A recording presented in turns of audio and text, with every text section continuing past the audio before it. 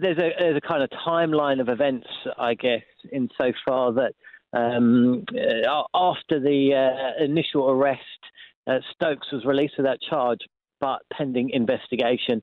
He went back to the ECB, either before this or after, and explained that something had occurred during the night. And then the ECB, of course, taking his word at face value, went away. And then, how's this a timing? 10 a.m.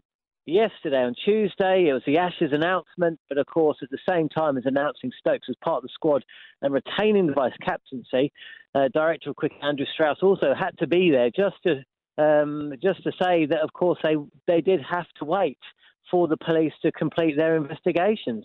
And as he was speaking, Alex Hales, the ODI batsman, was winging his way back to Bristol to speak to police to help them with their investigations.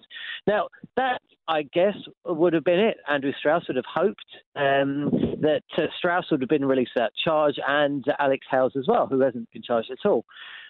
Sadly for the ECB, they weren't aware at the time that this video existed, and so when it was released to them and showed to them, sent to the police, that changed things, because within 24 hours of the video being handed to the police, they had decided, the police, to charge Ben Stokes for ABH.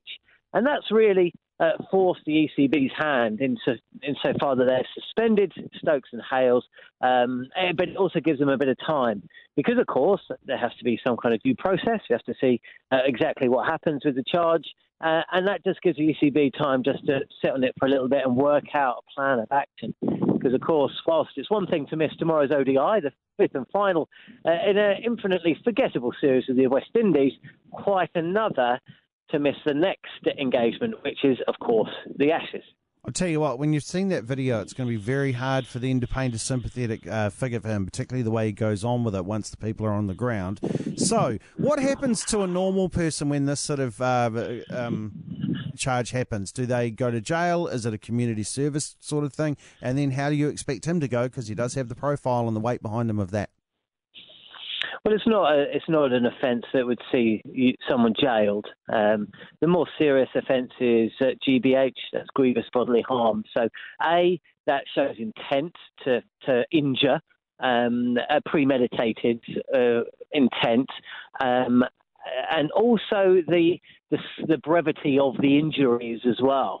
So, actual bodily harm, by far the lesser of two evils in that regard. So, I don't think there's any indication that even if Stokes was to be found guilty, and we'll wait and see what happens there, that there'd be any kind of custodial sentence. I'd even be surprised if there's community service, to be honest. More likely if a normal person was to be found guilty of ABH, then in all likelihood it would be a fine, but also a criminal record. Yeah, Michael Vaughan's taken to Twitter, as he often does. The Ashes are looking like they're being lost even before England arrive in Australia. Do you think there will be pressure on Andrew Strauss to stand him down from this tour, even though he's a key player, even though it's the most important cricket series of the year? Well, there's the problem for Andrew Strauss is that he has made some big decisions in the past, and it's that name again, isn't it? Kevin Pietersen, a man who was jettisoned from the England squad for far less. Some would say he was jettisoned for whistling out a window whilst looking out a window. So he's created a rod for his own back, has Andrew Strauss. But aside from that, he's a proud man. He's a man of integrity, and he's a man who realises that no matter how big Ben Stokes is, no player is bigger than the game. So the decision he will make will be.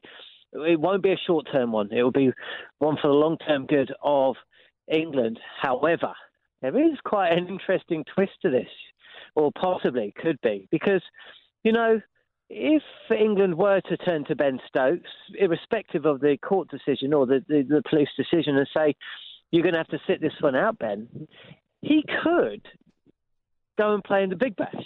And if he was to play in the Big Bash, he'd earn more money playing for whoever than he would for England. So it's actually a question of what Ben Stokes wants to do as well, not just about Andrew Strauss.